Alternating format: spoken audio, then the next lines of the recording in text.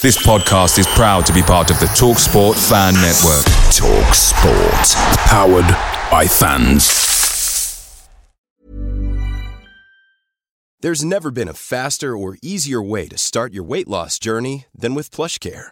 PlushCare accepts most insurance plans and gives you online access to board-certified physicians who can prescribe FDA-approved weight loss medications like Wegovy and Zepbound for those who qualify.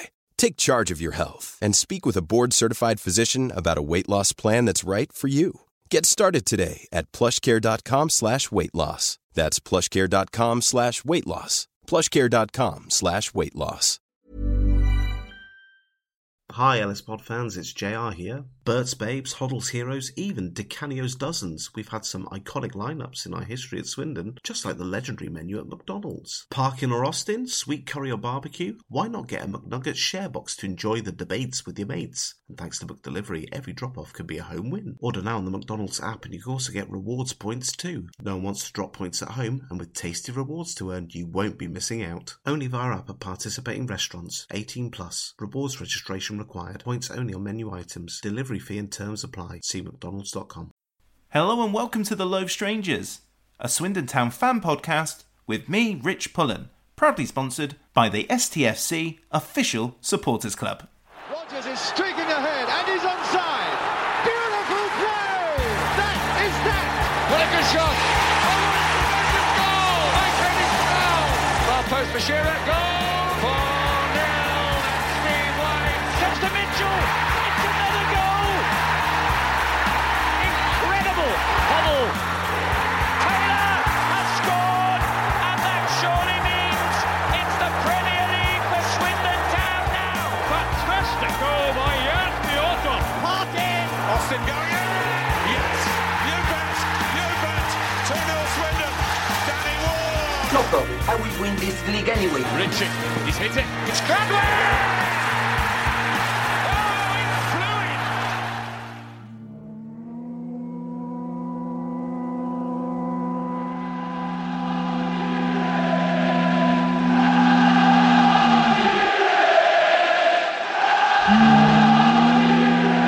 Hello, Lee. Hi Richie. Thank you so much for agreeing to take part in this podcast. And I've got to say, I'm really, really excited for various reasons because your career saw so much at Swindon. Yeah, I had a fantastic time at Swindon. Well, really and truly, I could say that it felt like I was living the dream. Playing football, which I loved. I met a lot of great people. I had some great friends in Swindon, made some great friends. I'd like to say that there was one guy I used to play squash with, and he took me trout fishing. Steve Fisher. Fisher, his name, yeah. But so many good people in Swindon, and I'm so pleased for him now at this time that Swindon have got promotion and champions. I think the manager, Richie Wellens, has done a fantastic job.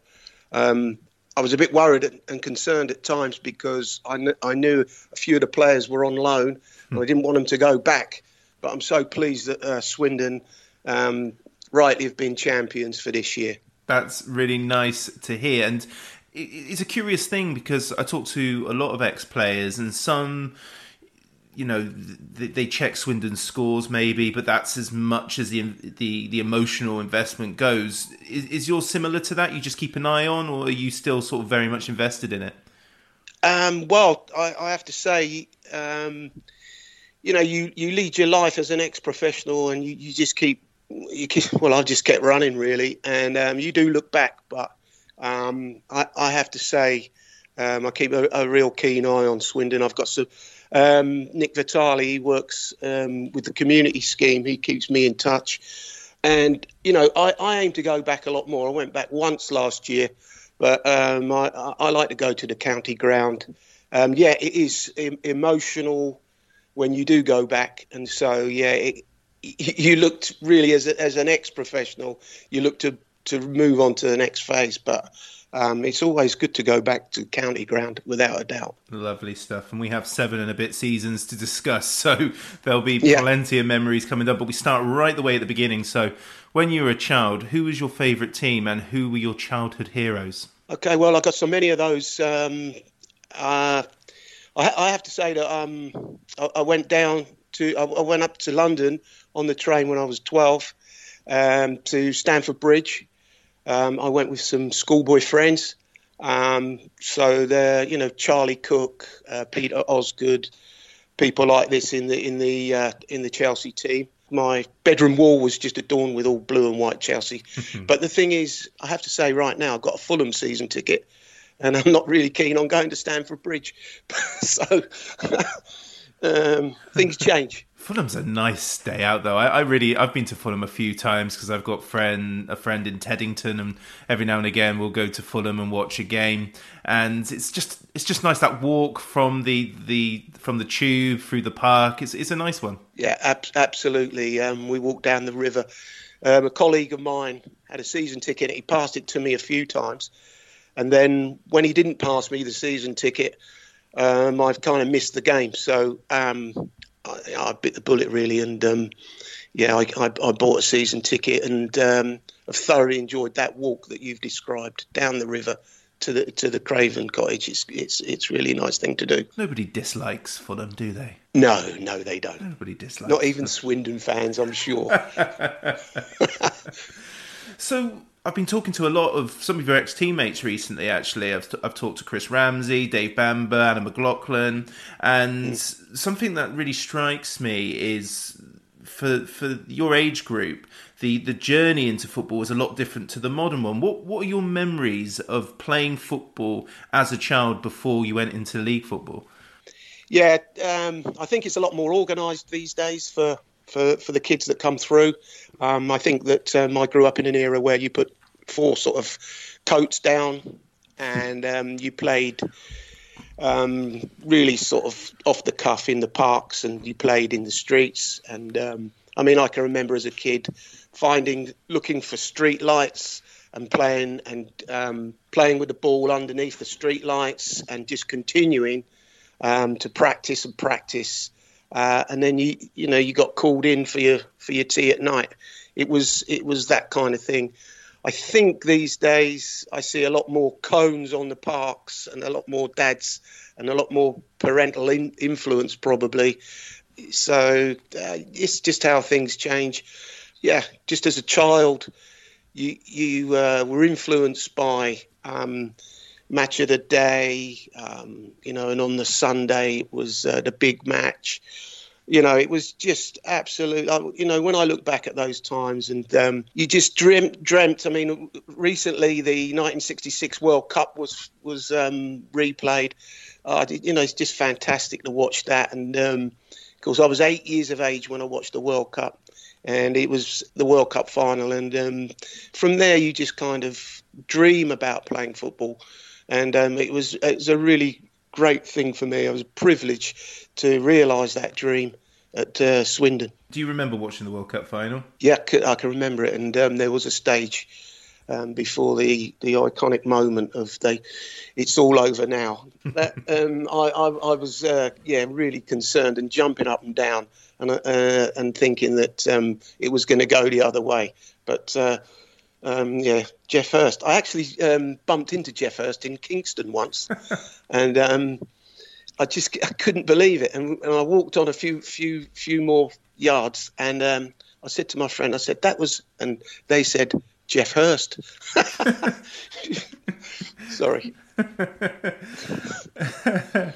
Okay, so what was your journey to Portsmouth then? Because that's where you started your career, wasn't it? So yes, how did you end up at Fratton Park? Okay, so 14 years of age, I played in a representative match for South East England.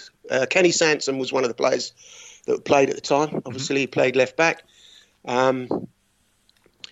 Played at Reading. We played at Reading, and from there, I went up to a coaching course in Nottingham, and there was a guy from the Navy, a coach, and he, I think, influenced the football club to write to me and ask me down for trials. So at 14 years of age, I first went to, so it's 1972, I went to Portsmouth Found myself training with first team players. It was a really, really great experience. I recently saw the picture of the team that I trained with. 9 of the players apparently are dead now. That era, I can remember really and truly, it was sort of whiskey in the pocket and betting slips and all of that kind of thing. And I was quite saddened to see all of those players in the 72, 73 Portsmouth team. 9 of them have already passed away. As far as your Swindon career is concerned alone, you really do transcend the old to the new as far as, football was concerned, I would say. And you also witnessed the generation before you, which is really, really interesting, the early 70s, and being able to play alongside the pros. That seems really unusual. Yeah, really inclusive, I've got to say. Yeah. To be training and playing with those players at such an early age, I'm not sure that would happen these days, but that's how it was back in the day. I can say at Swindon, really inclusive. If you're good enough, you're young enough, and straight away they put you into training with the pros, which is a great thing.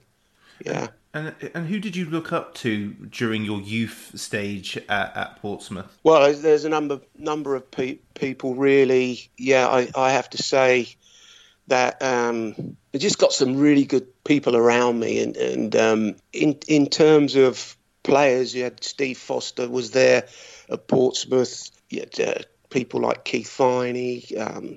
Not so many people that went on to be stars or anything, but good, solid professional players working hard at their game, just trying to improve all the time.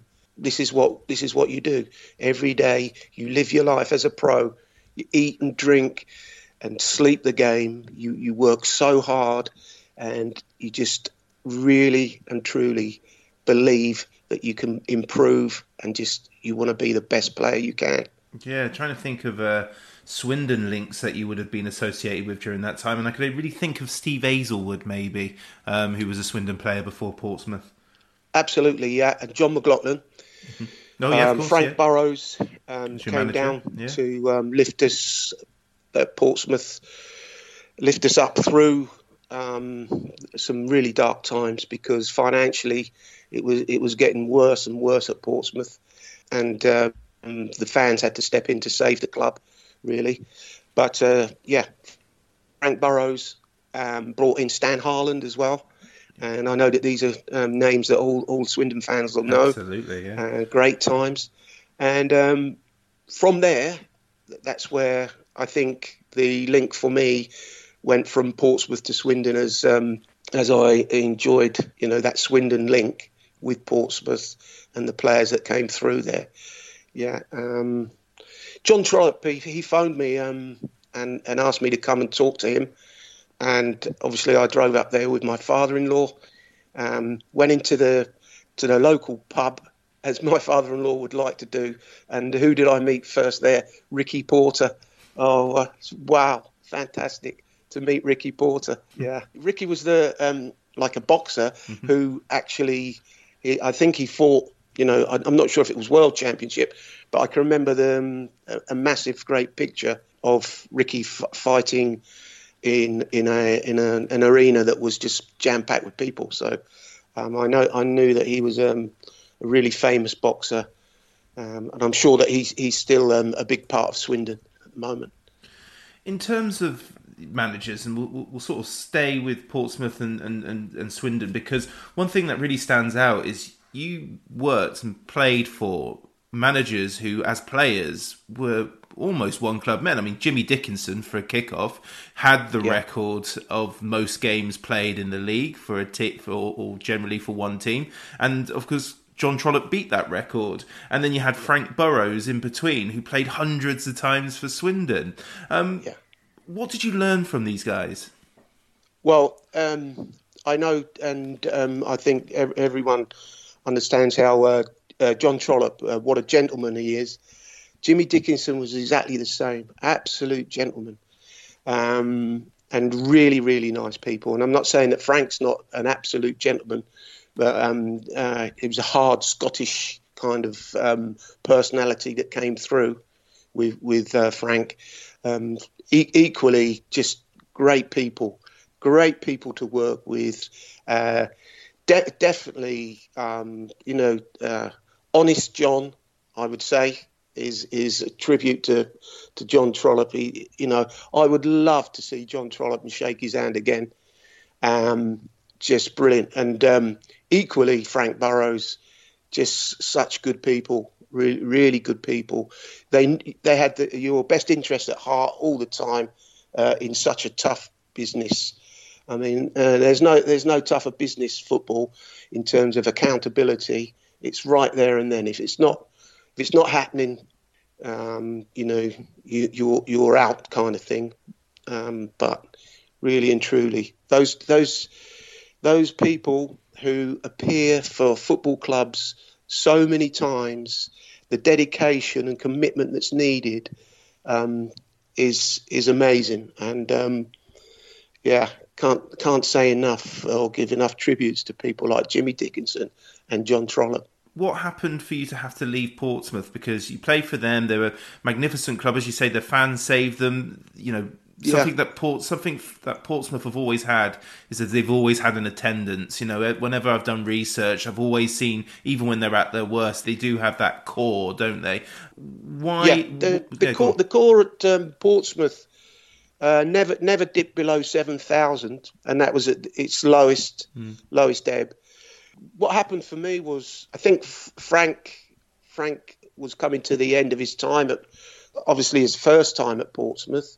Bobby Campbell had come in, and I think that there was financially there was some input from somewhere, and a lot of new players were coming into the team, and as a young player you get pushed further and further back and behind. And I think basically when John Trollope phoned me and asked me to come and talk to him, I just felt it was a new opportunity for me, and I thought it's something that I could grab with both hands. I just think that it opened up chances for me to play first team football, and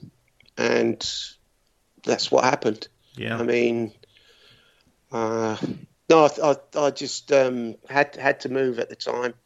I'd married a Portsmouth girl, and we both moved up. We lived in 42 Matley Moor. I used to walk my dog around Coke Water. I absolutely loved that life. We moved to Chiseldon. Had a fantastic house in Chiseldon. My wife had a really good job, and I have to say, our lives at the time, it was idyllic, really. We were both enjoying life, both in our 20s. It was absolutely a fantastic time for both of us. Rodgers is streaking ahead, and he's onside. Beautiful play! That is that!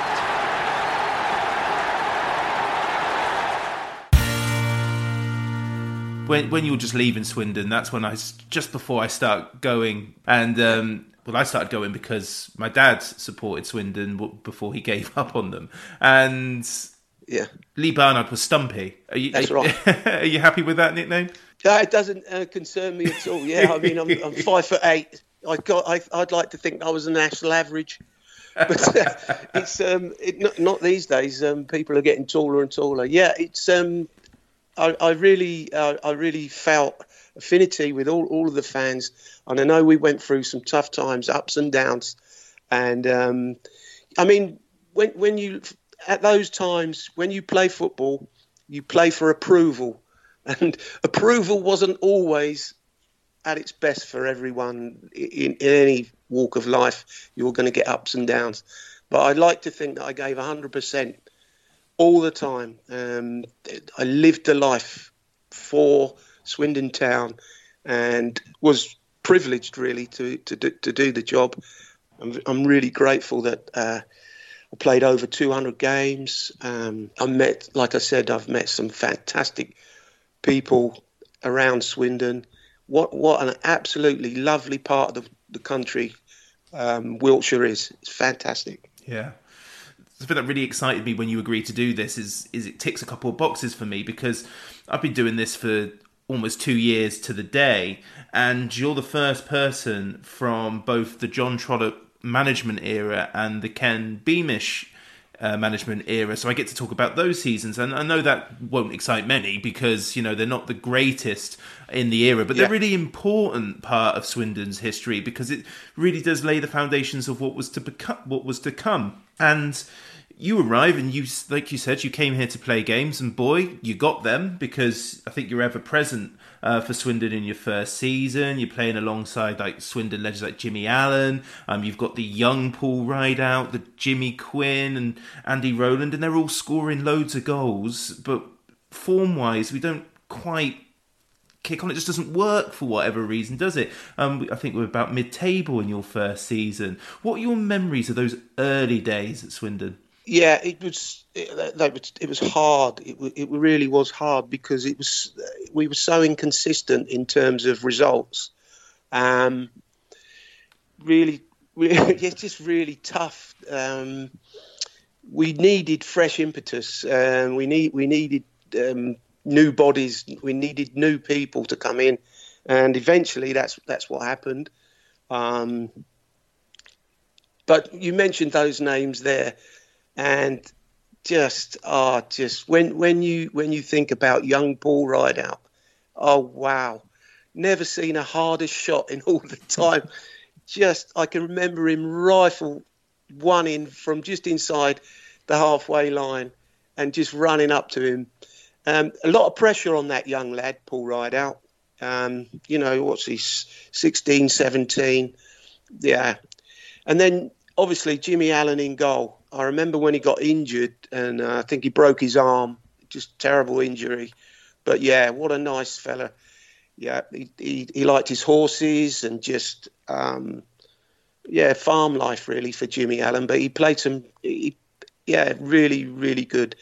Someone like Jimmy Quinn, wow. I can remember crossing the ball to Jimmy Quinn, and he scored against Blackburn Rovers. And that's where he ended up. And I thought, if I hadn't crossed that ball for Jimmy Quinn. And Andy Rowland, well, Andy was the old pro. And, it kind of always remember Andy being a bit kind of surly towards me. And I was just quite young, bolshy, and, just plenty of energy, just full of running. And it was... But mixed feelings in terms of when you get results that are inconsistent, and people are, not exactly happy around you.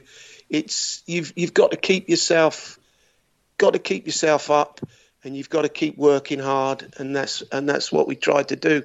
And you just hope that things are going to come through. But yeah, at the time, we probably could have done with some more players with experience, and eventually that did happen. Yeah. Andy Rowland, for my generation, is the coach. So we know him as the old assistant manager or first team coach, which he was throughout the 90s. But I think it's often forgotten, how important he was as a player to Swindon as well, in the late 70s especially, and at the tail end of his career when you were playing alongside him. Yeah, that's right. I mean, it was at the tail end of his career when I played, but I understood about Andy's past and the way that he'd played. I mean, people like Chris Kamara, who moved from Portsmouth to Swindon in earlier seasons, and Danny Williams was manager, and Andy would have been really sort of proactive around that time in really playing really well, I'd imagine. But yeah, there was, I think...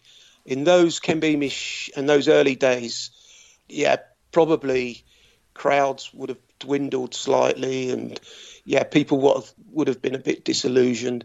But I mean, when you look at the way things changed, I mean, when Lou Macari came in, I mean, he really did sort of bring in fresh impetus, and gave us, well, you know, the guy could really spot a player, talent. I think, he had a lot to give, and he certainly gave a lot to Swindon. 5 years, Lou Macari was there, and he was great at motivating people, without a doubt. In terms of what you said earlier about John Trollope, what is it like? Because, you know, just by listening to you, you can see how fond of John that you are still today and how much respect you had for him. Yeah. Does that hurt when, obviously, he lost his job during your first season and Ken Beamish came in, who was his assistant? Does that hurt you as a player when that happens? Yeah, I'm disgusted. Got to be honest, really disgusted and hurt. Because, I mean, I know loyalty is a strange thing within football, but you connect with people, but you certainly learn quickly that you must adapt, or you can't survive, and you have to go with it, which was unfortunate because I was disappointed because I felt that John was doing his best, but then Ken, you know, he wanted to take the chance. He wanted to take his opportunity. Fair play to him, but you have to adapt quickly and reset yourself and think, right, okay.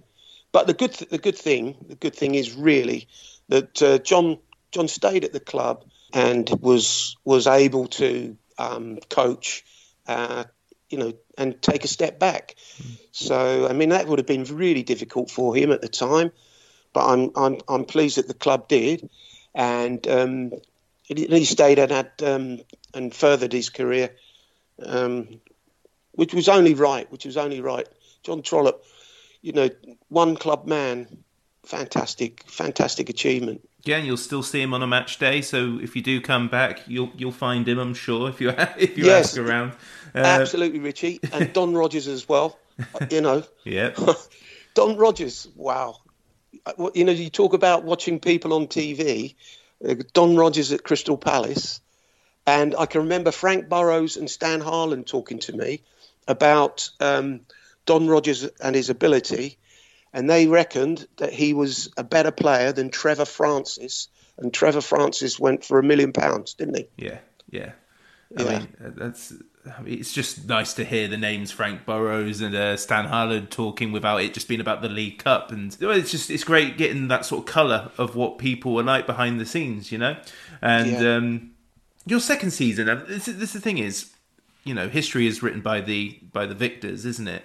And when we look at your second season, it is one of our lowest place finishes in our Football League history. As you quite rightly pointed out, you know, crowds were dwindling. I think you scored the winning goal in a game against Darlington at the county ground where there was only 1,681 people for a match day on a Saturday, which is, you know, if that happened now, it would be crisis, you know, and I'm sure it might have been back then as well.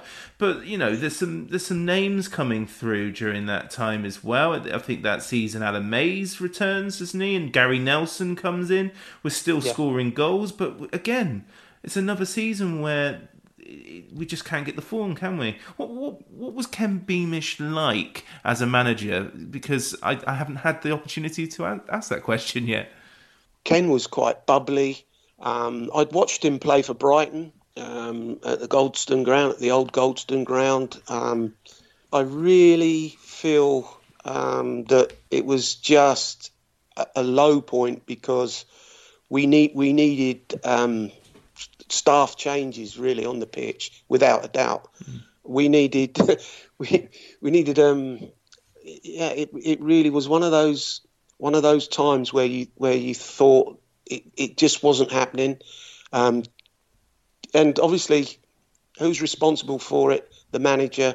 And you know, Ken had been put in a difficult position, so really and truly, I think it's probably one of the lowest points of Swindon's footballing past. I have to say, being part of it wasn't pleasant. Anybody playing at the time, it's a hard place to be. It's a business that's based on results, and results weren't going our way.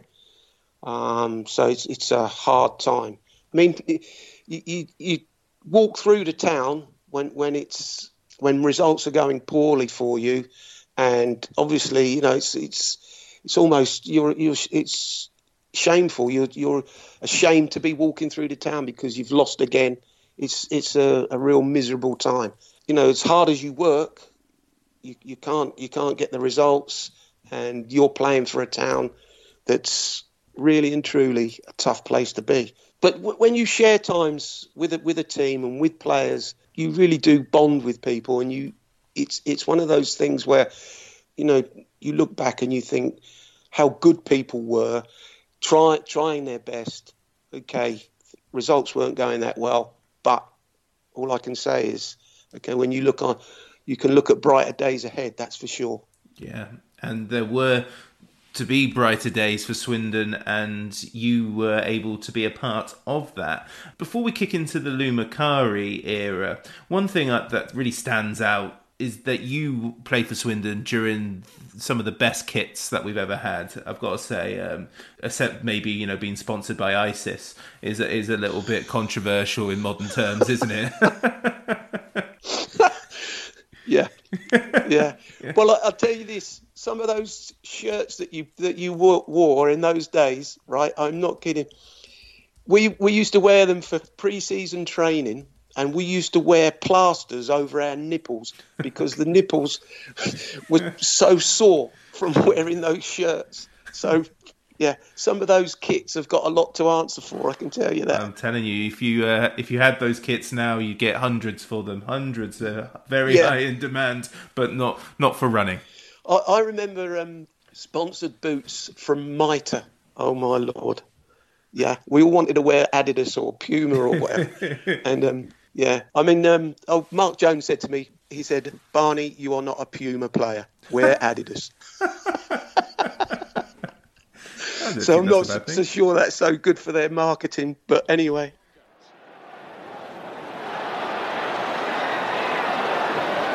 4-0, that's Steve White.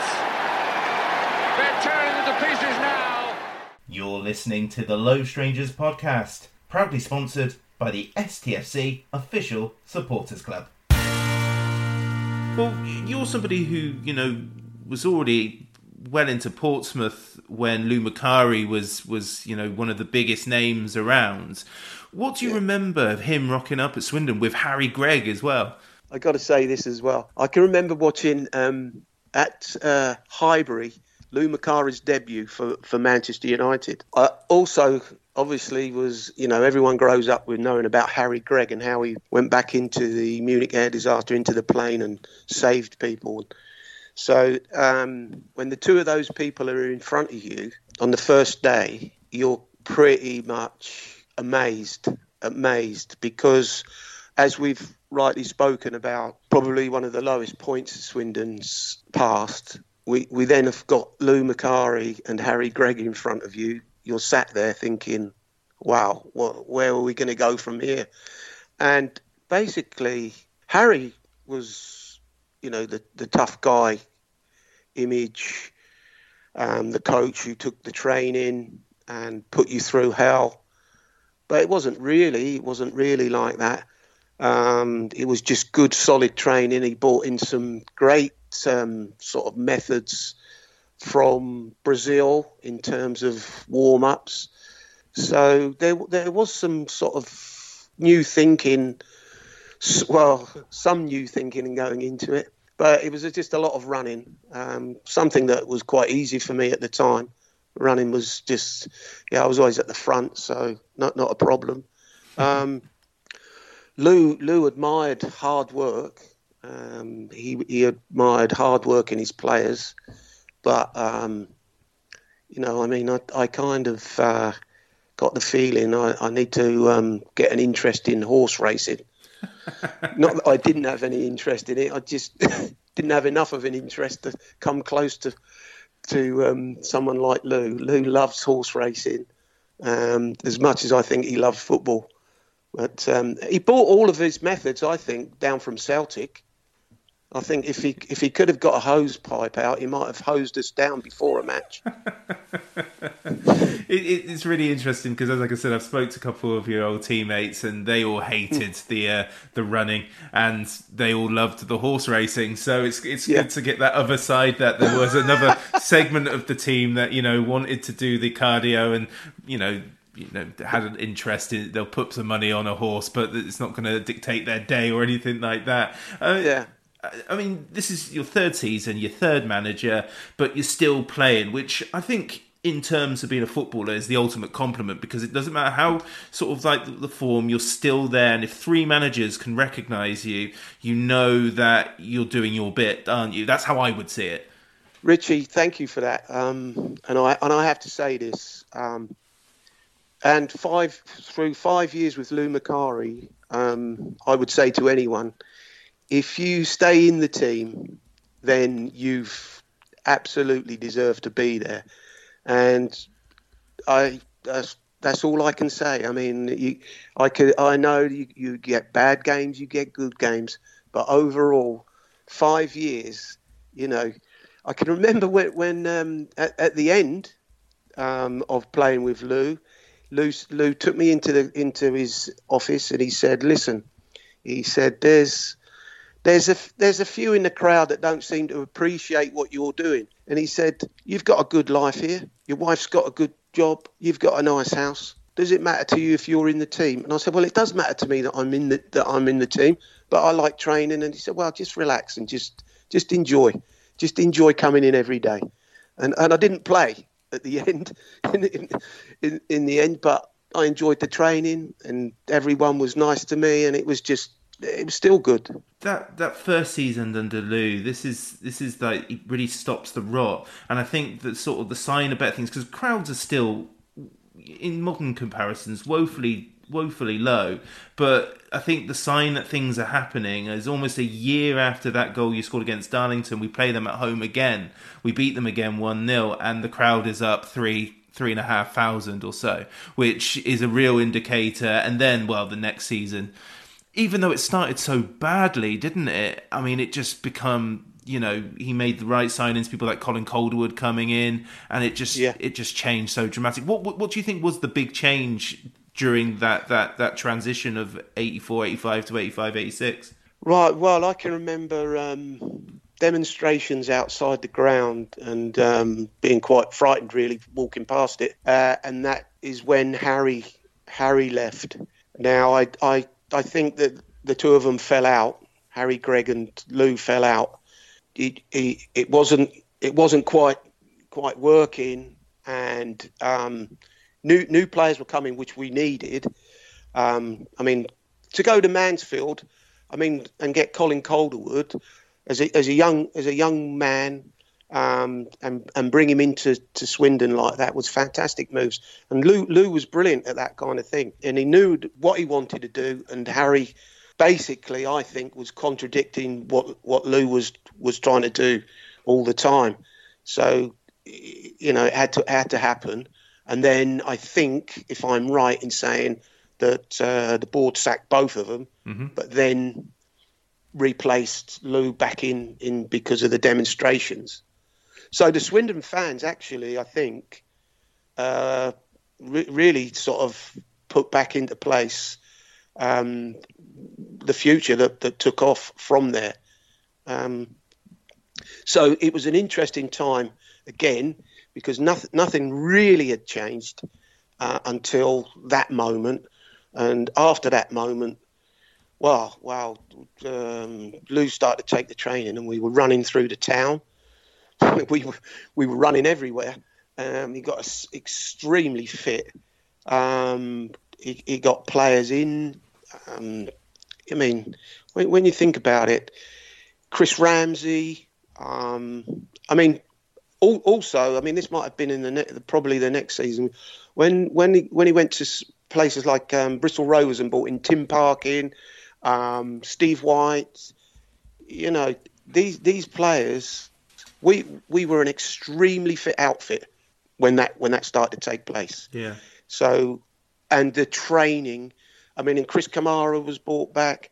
The training was easier than, the playing on a Saturday was easier than the training, because the training we went, I mean, some of the pitches he made so small, and you couldn't help but just tackle all the time. So I'll give you an example.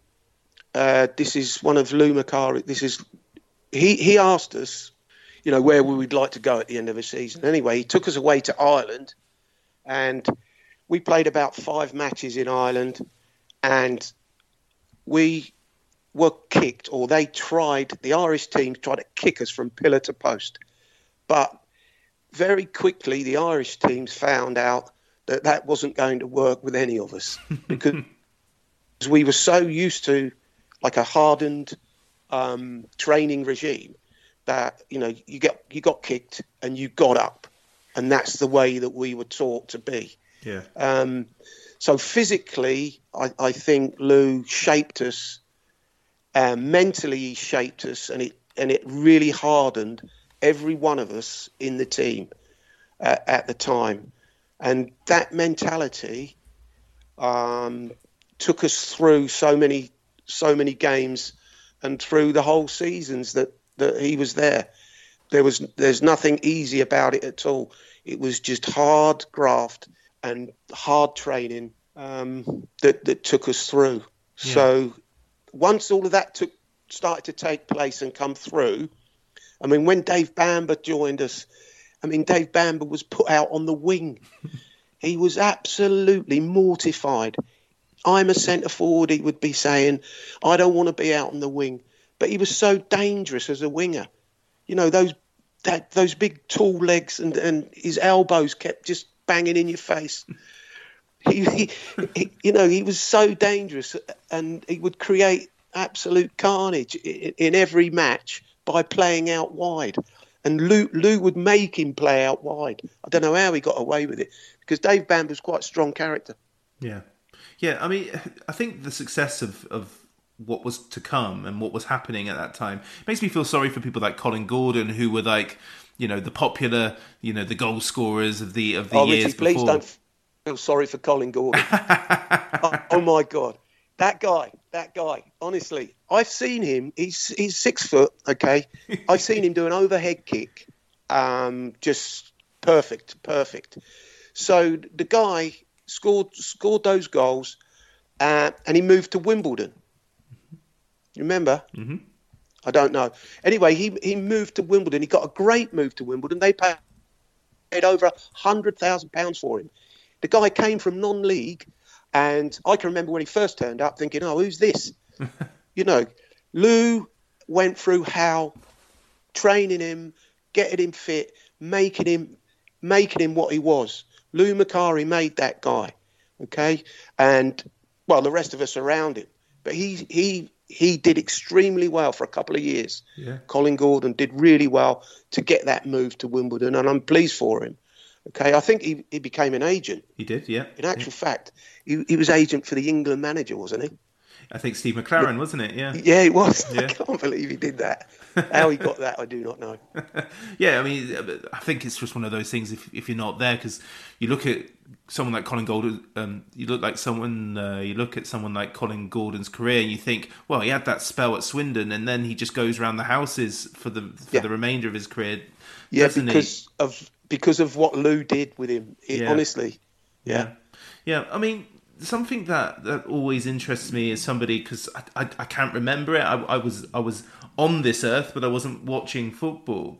Really, is you're a 4th division player at this stage. We'll talk about crowds again in a minute, but what was it like being a footballer during that time? You say it was a good lifestyle and things like that, but you're not getting paid what they're getting paid nowadays and things like that. I tell you this is what happened to me. No word of a lie. So I forget what insurance company it was, but my wife had a good job, and we went to one of their evening Christmas do. It was. So this guy says to me, he said, I earn much more than you do. And I said, do you really? And he said, yeah, I know I earn a lot more than you do. He said, but I don't run out on a Saturday. And I said, no, and you never will. It's the novelty is amazing for some people, and okay, I understand that, but okay, you cannot deny the fact that, say, from a young person, and we've spoken about how sort of at 6 to 8 years of age you're searching for the light so you can practice underneath some street light.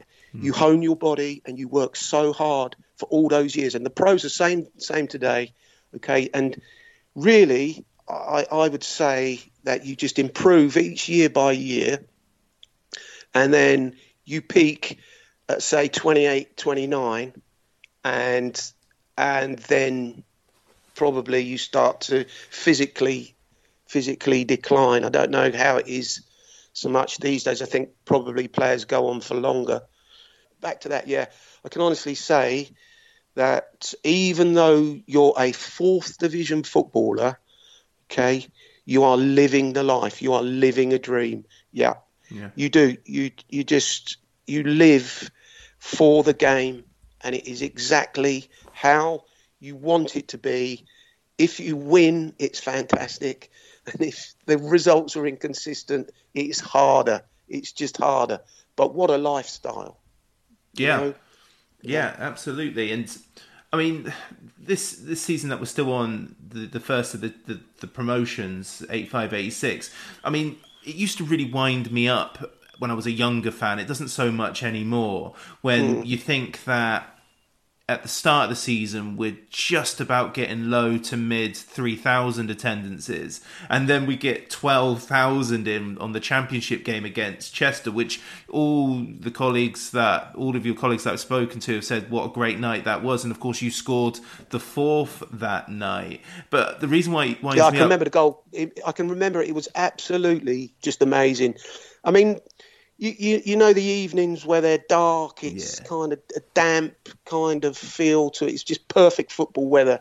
And I can remember coming in from the right-hand side, the ball dropped to me. It was a kind of a half volley, pushed the ball out, and then I just sort of...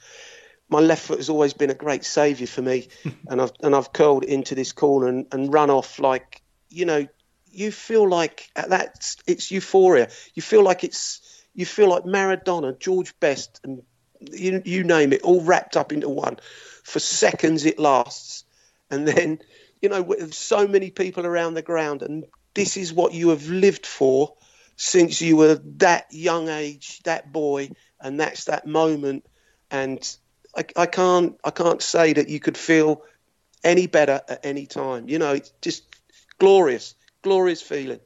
Yeah, I love your celebration for that goal, because although it sort of gives us the 2-goal cushion, yeah, you milk it lovingly. No shame in that at all. Well, you just what can I say? You've lived your life for that moment. Yeah, no, absolutely. I've got no problems with that. And the reason I think the 12,000 attendance sort of annoyed me, those sort of stats annoy me when I was younger. And again, I really, you know, the more the merrier is what I think when as a football fan now. If people want to pick and choose what games they go to, brilliant. I don't go to football matches every week because I've got family and work commitments. That's mine. I used to think, you know, I used to be like, well, where were you when we weren't that great, you know? And now suddenly we're doing well, and in you come, and that's people's prerogative. No issue with that. But people are buying into it. We're now getting, you know, well over double the attendances that you were used to in your first couple of seasons. And you know, I'm not going to go beat by beat into every of the promotions, because I mean, we'll be here all day, and you know, that's not necessarily a bad thing. But I mean, it's what you said before about Macari. Every year, at the sacrifice of maybe one or two of your teammates, he just kept strengthening it, didn't he? And it just... Yeah. The names, I mean... Yeah, it was pretty relentless. It's like, how can I put it? It's just, you know, solidly new players coming in, ready to take your place, anyone's place. And that's what it's like. It's like a conveyor belt of people wanting to take everything that you've got, really, And so, yeah, it's that's a great motivator, because you think to yourself all the time, right? Like, you're not allowed to be left on your laurels. You're not allowed to be all the time. You've got to watch your back. You've got to watch what you're doing. You've got to improve, or you're going to find yourself on your way. And so, yeah, it's a lot of pressure, but you learn to live with it. You work for it, and yes, you know that conveyor belt won't stop, that there's going to be new players coming in constantly. And actually, to be fair, you're quite happy when it's not you that's out the team. The team has been improved, and you can see the improvement. And when you think about the crowds, when the queues started to queue to get their tickets and things, and you'd go past the queues and you'd just be thinking, oh wow, look at this. Scenes that I'd never seen before, never thought could happen at Swindon. When we've looked at the past, you see so many people turning up for games and just wanting and wishing for the success that's taking place, and you're part of it. It was unbelievable times, and I have to say, so enjoyable. Yeah. From a society point of view, it's really important that Swindon have this period of success, because football is dwindling and it's got a bad reputation for all the things that we all know about what was happening in European and football and within crowds and things like that. Tragedies and the rise of hooliganism and things like that. And Swindon, luckily, sort of, although there's all plenty of stuff going on on the terraces, the success pretty much saves the club, I would say, from anything worse, because people are going to the games now, aren't they? Yeah, it was also the success was obviously fantastic for the town, and it kind of when you look back now. The success actually caused problems at the club eventually, which were unforeseen by most of us. But so we as a club, Swindon Town, were a victim of our own success, because eventually someone is going to let you down, probably in the background, whereas I don't see the football club doing anything different to other clubs all up and down the country. But then, it was unfortunate, but we were outed, as it were, as a club, that was the downfall, I suppose you could say. It's tough. In a way. It's tough, isn't it? Because Swindon were doing things that were against the rules, and as somebody who sort of started supported Swindon as that was all unravelling, I only hear from the fans of those who were following it and remember it more vividly than I do. And I think looking back, the rules were broken and the punishment was applied, but the problem is one, it was the retrospectiveness of it, or I think, punishing a selection of players and a manager for something that was done, before these players were at the club, or that manager was at the club, is very, very harsh. And also the fans were punished more than anybody in that. And there's that sense that everybody was doing it, and we know that bigger clubs were doing it because they were found guilty later and were not given a similar punishment. And that's the sort of thing that really still gets Swindon fans. It's the fact that punish us, fine, but it's got to be the same across the board. And much bigger teams, especially those in London and things like that, that's right, major names were not punished. I agree totally with you. Yeah. Well, what we did have in 86-87, this is another magnificent season. We go up a level. It's tougher, but we're still there. We're in the playoffs. This is your last season as a regular. Those gruelling playoff games against Wigan and Gillingham. What are your memories of those? Well, I can be honest, and I tell you, some of those games,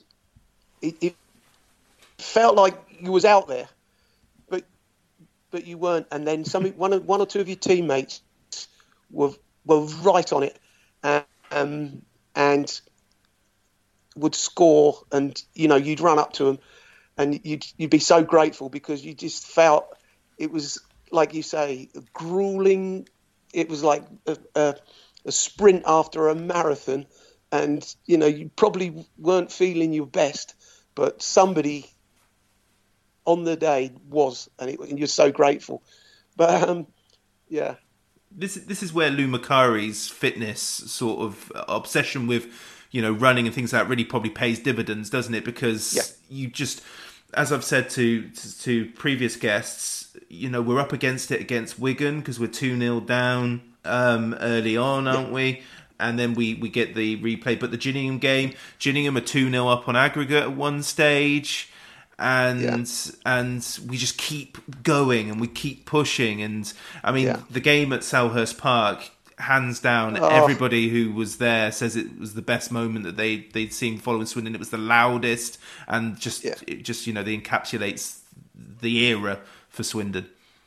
Yeah, I can remember on the day, we were on the coach, and right by, where the Grenfell fire disaster, the hotel was quite close to there, and it was a really nice hotel, and we went in, and you were made to sort of go to bed during the day, and it really sort of like, that was a hard one to actually do.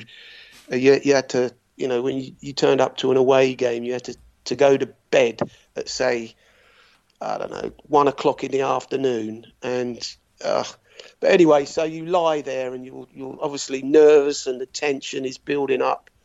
You come down for a pre-match meal. Lou had sort of almost banned us from eating anything but tea and toast before a match, quite rightly. And then obviously we got onto the coach and we went towards Selhurst Park. And it was... And it's just an absolutely amazing night. I mean, to be involved in that. I mean, I couldn't. And afterwards, after it all happened, I just remember coming back to Chiseldon late at night, just kind of basically sitting downstairs in the dark, just sitting there thinking, wow. We've actually done it. We've actually made it. And, as much as we can look back and think of those dark days where it was that you were shamed to walk through the town because of the results, you walk through the town with your head up high and you're just absolutely loving life because you've been successful. Yeah, it was just marvellous. Beautiful time. Loved living in Chiseldon, in that village. Oh my God, so many people so happy for the results that we got. Yeah, and that sort of culmination of success, really. I mean, considering at one stage you were sent out on loan to Exeter during this era, and you managed to fight your way back. I mean, you went back on loan. Yeah. You went on loan to Exeter, played against Swindon, and injured Lou Macari. I mean, that takes some balls, doesn't it? So it does. Yeah, I mean, those days were really dark days, and when I look back now, the strength of character and the strength of mind that I had at the time to overcome a lot of negative pressure at the time, but it just motivated me even more. Yeah. And what it does now, when I look back and I think, so maybe I need some strength here, and I think back and I think, well, so many people would have caved in, and only a very strong-minded person can then go on after his career in football and become a teacher for 20 years and teach in a all boys comprehensive school with all the negativity flying around in that environment as well. So yeah, I do look back and I think, yeah, it's kind of, you've got to be kind of a tough tough mentally to get through kind of things like that. Pick somebody out. Far post for Shearer. Goal! Yes! Wonderful goal all the way from the moment that Hazard picked him out. Your final 3 seasons. I mean, it starts. I mean, you play a bit in the second tier in 87, 88, but not so much in the final 2. Is that just down to just falling out of favour, or were there injuries at this stage? What was happening? Basically, everyone had told me that if you can play in the 4th and the 3rd, then you can play in the 2nd, because they give you more time on the ball. Well, I'm not so sure that it worked for me. I was hard working, hard grafting. It was a new kind of phase, and once again, I think the step up. I mean, players were coming in like Tom Jones. Tom Jones, what a great player! So much good ball skills. When Tom Jones passed the ball, he passed it, and it stayed passed.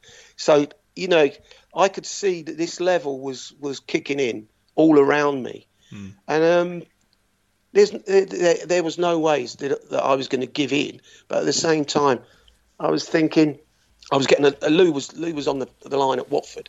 I can remember playing at Watford, and I just kept hearing my name, and I kept thinking, can you stop shouting my name?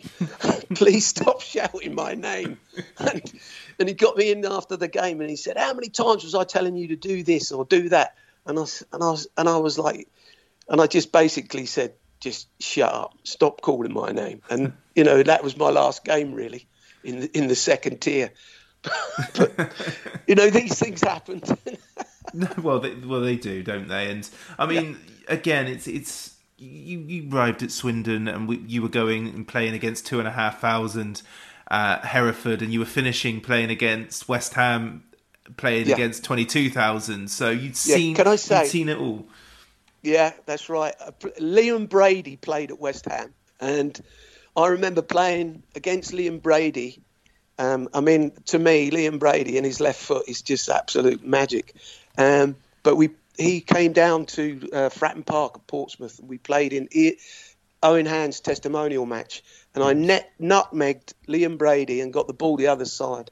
And I remember him looking round to me and calling me, see you next Tuesday. And I just looked at him and I thought, nothing's going to pass this. Nothing.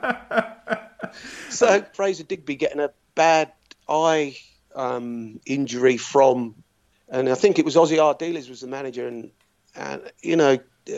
Ward, I think, did it. It was a nasty gash on his, and he had to have stitches on his eye and everything. And it was unnecessary. But I can remember that match at the old West Ham ground. And I'd been there and watched matches with George Best, Jimmy Greaves, and I actually played on the pitch. It was just how nice and close. Yeah, so the fans were all close to the players. It was amazing, that match. Yeah, I mean, I'm a unapologetic, hopeless romantic. So when I see you coming on, having listened to your story, which I didn't know that much in depth, to be honest, and to hear your love of Chelsea, and then you come on and play against Chelsea at the county ground, and Swindon equalise while you're on the pitch as well. And I mean, again, those are the sort of moments that you hope for when you're playing football under the street lamps, aren't they? That's right. Yeah. When people say to me, who are the best people that you played against or played with? Well, I've been on the same pitch as George Best. I've been on the same pitch as Jimmy Greaves. George Best, he played in a charity match. A Swindon Speedway rider had died, unfortunately, terrible. And so we're raising money and George Best was the only player that got paid, but he got paid £300. Mary Stavins, Miss World, was in the players' bar. When I came up the stairs to the players' bar, Mary Stavins was looking down, and she was looking at me, and she was smiling. So I thought, wow, Mary Stavins, Miss World, is looking at me. And I turned round and George Best was walking up the steps behind me. But I was on the same pitch as George Best. That was just, another highlight. I played for Yeovil. I went on loan from Portsmouth to Yeovil, and we played against Barnet, and Jimmy Greaves was playing for Barnet. Wow.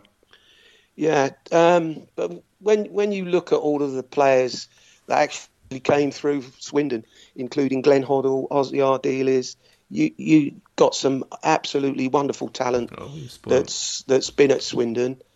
Yeah. Yeah, we were spoiled. I mean, Ozzy comes in your last few months, and you start the season as a regular. So, yeah, what was the reason for the exit? Yeah, right, okay. So, played right back, and I'd come back from coaching in the States, and I was just delighted to be able to train and actually, and Ozzy put me in the team. That was really good. But so. Yeah, I continued, and then what happened was Ozzy sort of asked me and called me into his office, stubbed out his cigarette that he was smoking, and he had an ashtray in the drawer. Anyway, he said, these Cardiff are interested in you, and I said, well, yeah, they were last year, but Lou wouldn't let me go, and I knew that there was some money on the table. And when Lou told me about it, he said, "Do you need the money?" And I said, "No." And he said, "Well, then you don't need it. Just go back home." And anyway, when Ozzy spoke to me, I thought, okay. So I spoke to Len Ashcroft, and he said that he wanted to bring me down there. I agreed to go. The reason I agreed to go was basically because they paid for my train journey from Swindon to Cardiff every day. So I still lived in the same home in Chiselden with my wife, and just travelled down there and played all the time.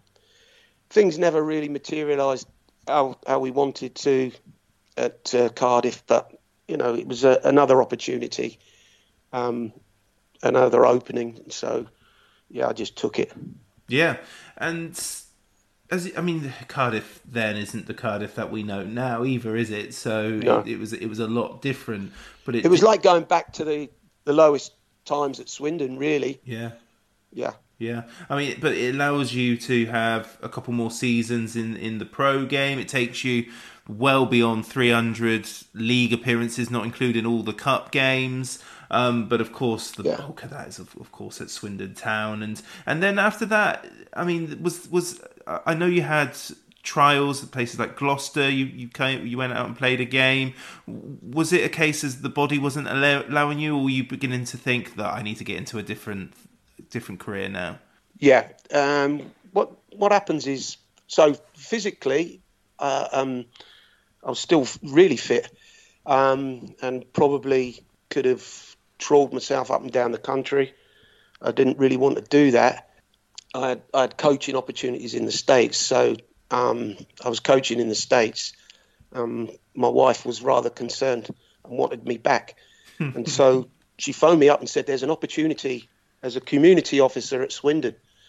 And I said, "Well, that would be fabulous. I really would like to do that job."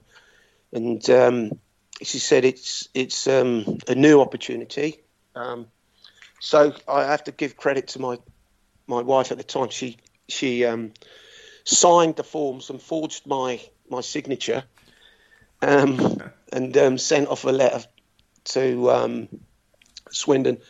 And I came back and I went for the interview, and I was delighted to secure that position and set about putting together the community scheme at Swindon. Yeah, it was a really fantastic opportunity. I did that for a couple of years. We got a schools program going. Did the not entertainment, but put on some shows before matches and things, and just got schools interested. Get the community back into the football club. That was the idea. It was all set up by the Professional Footballers Association. And so, yeah, I did that position for a couple of years. I know that it's still running today. It is, yeah. I know that they've got new facilities. I'm absolutely delighted for all the people involved with the community scheme at Swindon. I really am. I know Jono. I took Jono to the States as a 16-year-old, and I know that he's still masterminding everything with the community scheme. So that's well done to him for all these years. Yeah, John Holloway's been doing it for a very long time. Because I think he was a player before that, wasn't he? He was a youth player. Yeah. So what's more difficult? An away day at one of those sort of horrible pitches and grounds and fans having a go at you, or a classroom full of kids? What's worse? Same, really.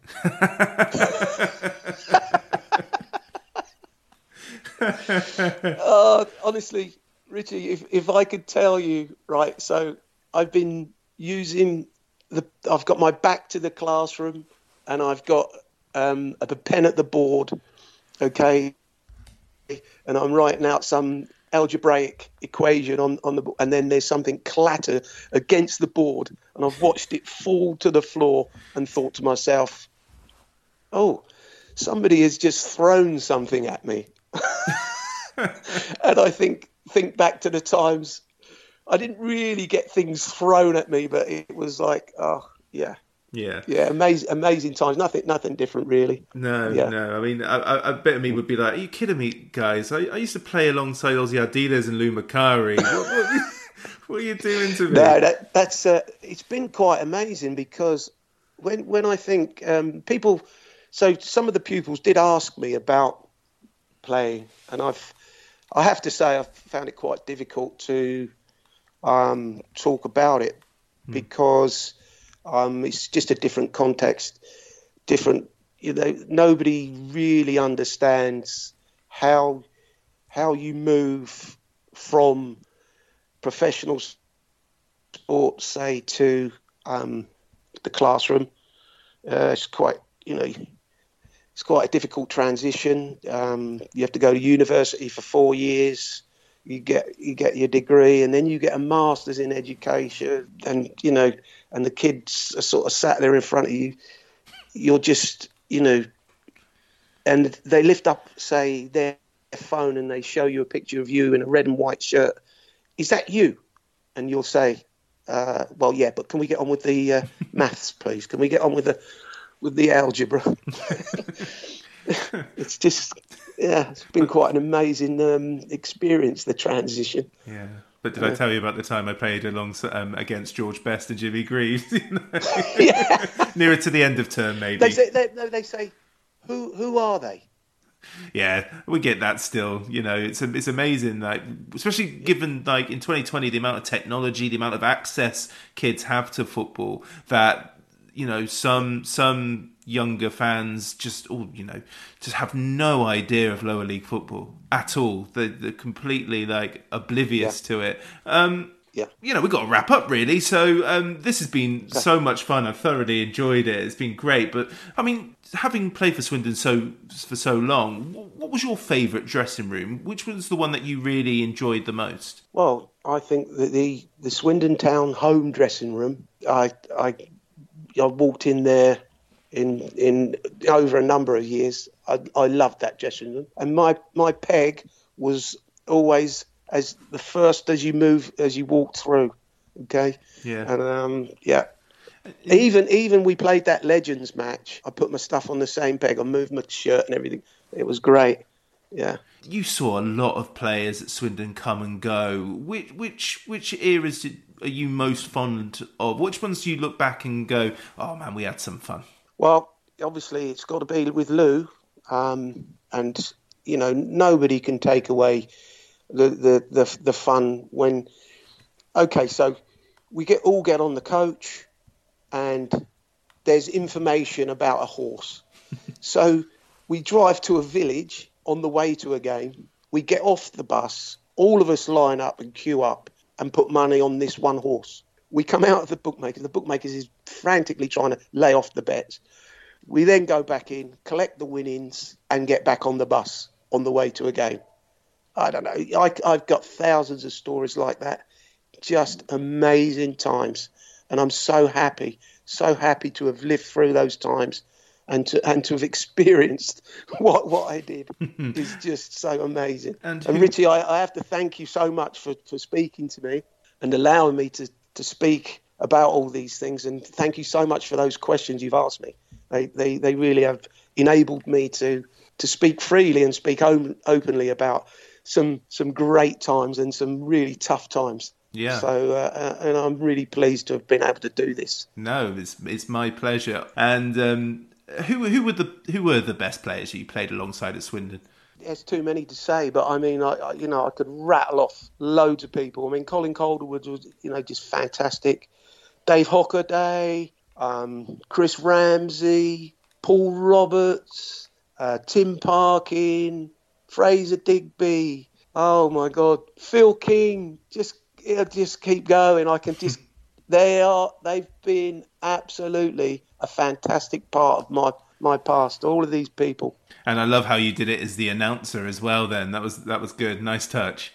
Leigh, it's been an absolute privilege. Thank you very much. Thank you, Richie. Thank you. Inside the box to Montgomery. Good run by him, and now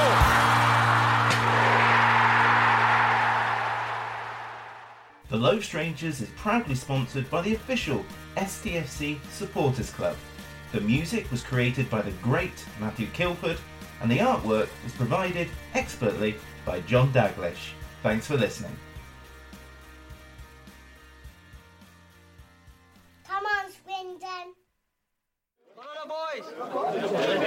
For it's a grand old team to play for, and it's a grand old team to see. You know the history, it's enough to make your heart go. Oh, we don't care what the Newcastle say. What the hell do we care? 'Cause we only know that there's gonna be a show, and the Swindon town will be there. Hi LSPod fans, it's JR here. If Swindon players were McDonald's items, who would they be? We've had lots of Big Macs like the legendary Alan McLaughlin, Harry McCurdy, or even Steve McMahon. Perhaps you'd prefer to channel the power of McPlant like Darren Ward, or maybe 5 chicken selects, one to enjoy for each time Ben Gladwin joined. Yep, there's one spare, but there's still time. And you don't need Super Scouts or data solutions to get your hands on any of these. McDelivery through the McDonald's app brings them all to you. At participating restaurants, 18+, serving times, delivery fee and terms apply. See mcdonalds.com. When you make decisions for your company, you look for the no-brainers. And if you have a lot of mailing to do, Stamps.com is the ultimate no-brainer. It streamlines your processes to make your business more efficient, which makes you less busy. Mail checks, invoices, legal documents, and everything you need to keep your business running with Stamps.com. Seamlessly connect with every major marketplace and shopping cart. Schedule package pickups and see your cheapest and fastest shipping options from different carriers, with rates up to 89% off USPS and UPS rates. And with the Stamps.com mobile app, you can take care of mailing and shipping wherever you are. Make the same no-brainer decision as over 1 million other businesses with Stamps.com. Sign up with code PROGRAM for a 4-week trial, plus free postage and a free digital scale. No long-term commitments or contracts. That's Stamps.com. Code PROGRAM.